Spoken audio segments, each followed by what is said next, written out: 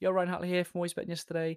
I'd love to share with you some insights today about greatness. And if you listen very closely to those human beings who have achieved a level of greatness in their lives, um, these people, they don't give themselves the credit for their greatness, and that isn't a lack of self-esteem.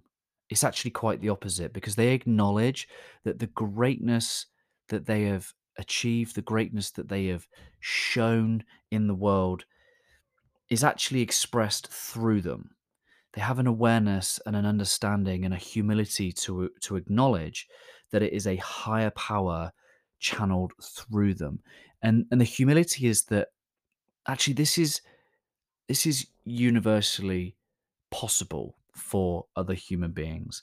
There's nothing inherently unique and special about them per se. Yes, they had to be the one to bring it to the world. Yes, they had to be the one to be disciplined, to be devoted, to sacrifice.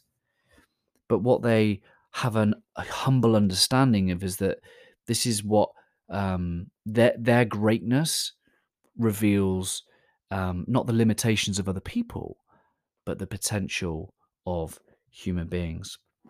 And there's so many people in this world that have a self reliance, and I think that is useful in certain situations, but will never attain a level of greatness. Once we escape the trappings of self reliance to surrender to that higher power, that's when true greatness becomes possible.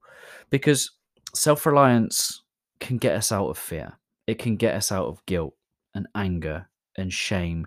Self reliance can get us to a level of courage, but it never greatness. We have to be able to tap in to our humility, our desire, and our pursuit of excellence.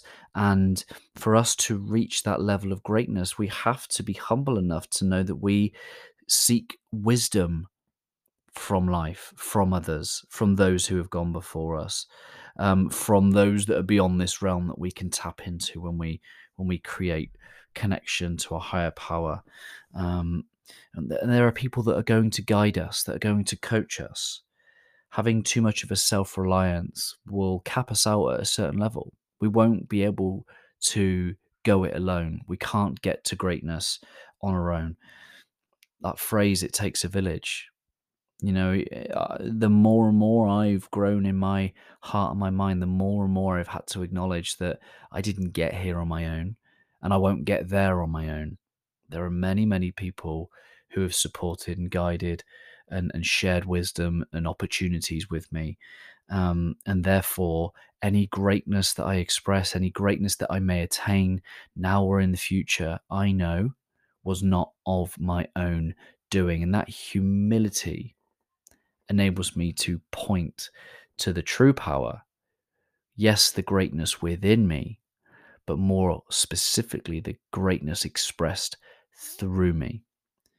And that higher principle, that connection with divinity, reveals that I'm just simply a willing participant. Greatness is not what we do for ourselves. Greatness is about the heartprint that we leave in other people. Because you see, what we do for ourselves will be forgotten, but what we will do for other people, what we do for other people, will be remembered forever. There will be a record in the hearts and the minds and the spirits in the quantum field of every interaction that we've ever made that's left a human being that little bit better, and the ripple effect that they go on to have to other people. This is greatness. Choosing to use your gift, use your skill, use your talent to its fullest expression, to its greatest expression. Not your will be done, not of your own reliance, but through you, based on what you've been given and who you get to impact, and the ripple effect and the heartprint that you leave. gives you the potential of demonstrating human potential, the greatness made manifest through you, impacting as many lives as possible. This is our heartprint, my friends. Keep pursuing excellence and greatness. That is how you honor the love and the greatness and the potential within you, by bringing it to the world, recognizing that it's not of you, but through you. Always love, my friends.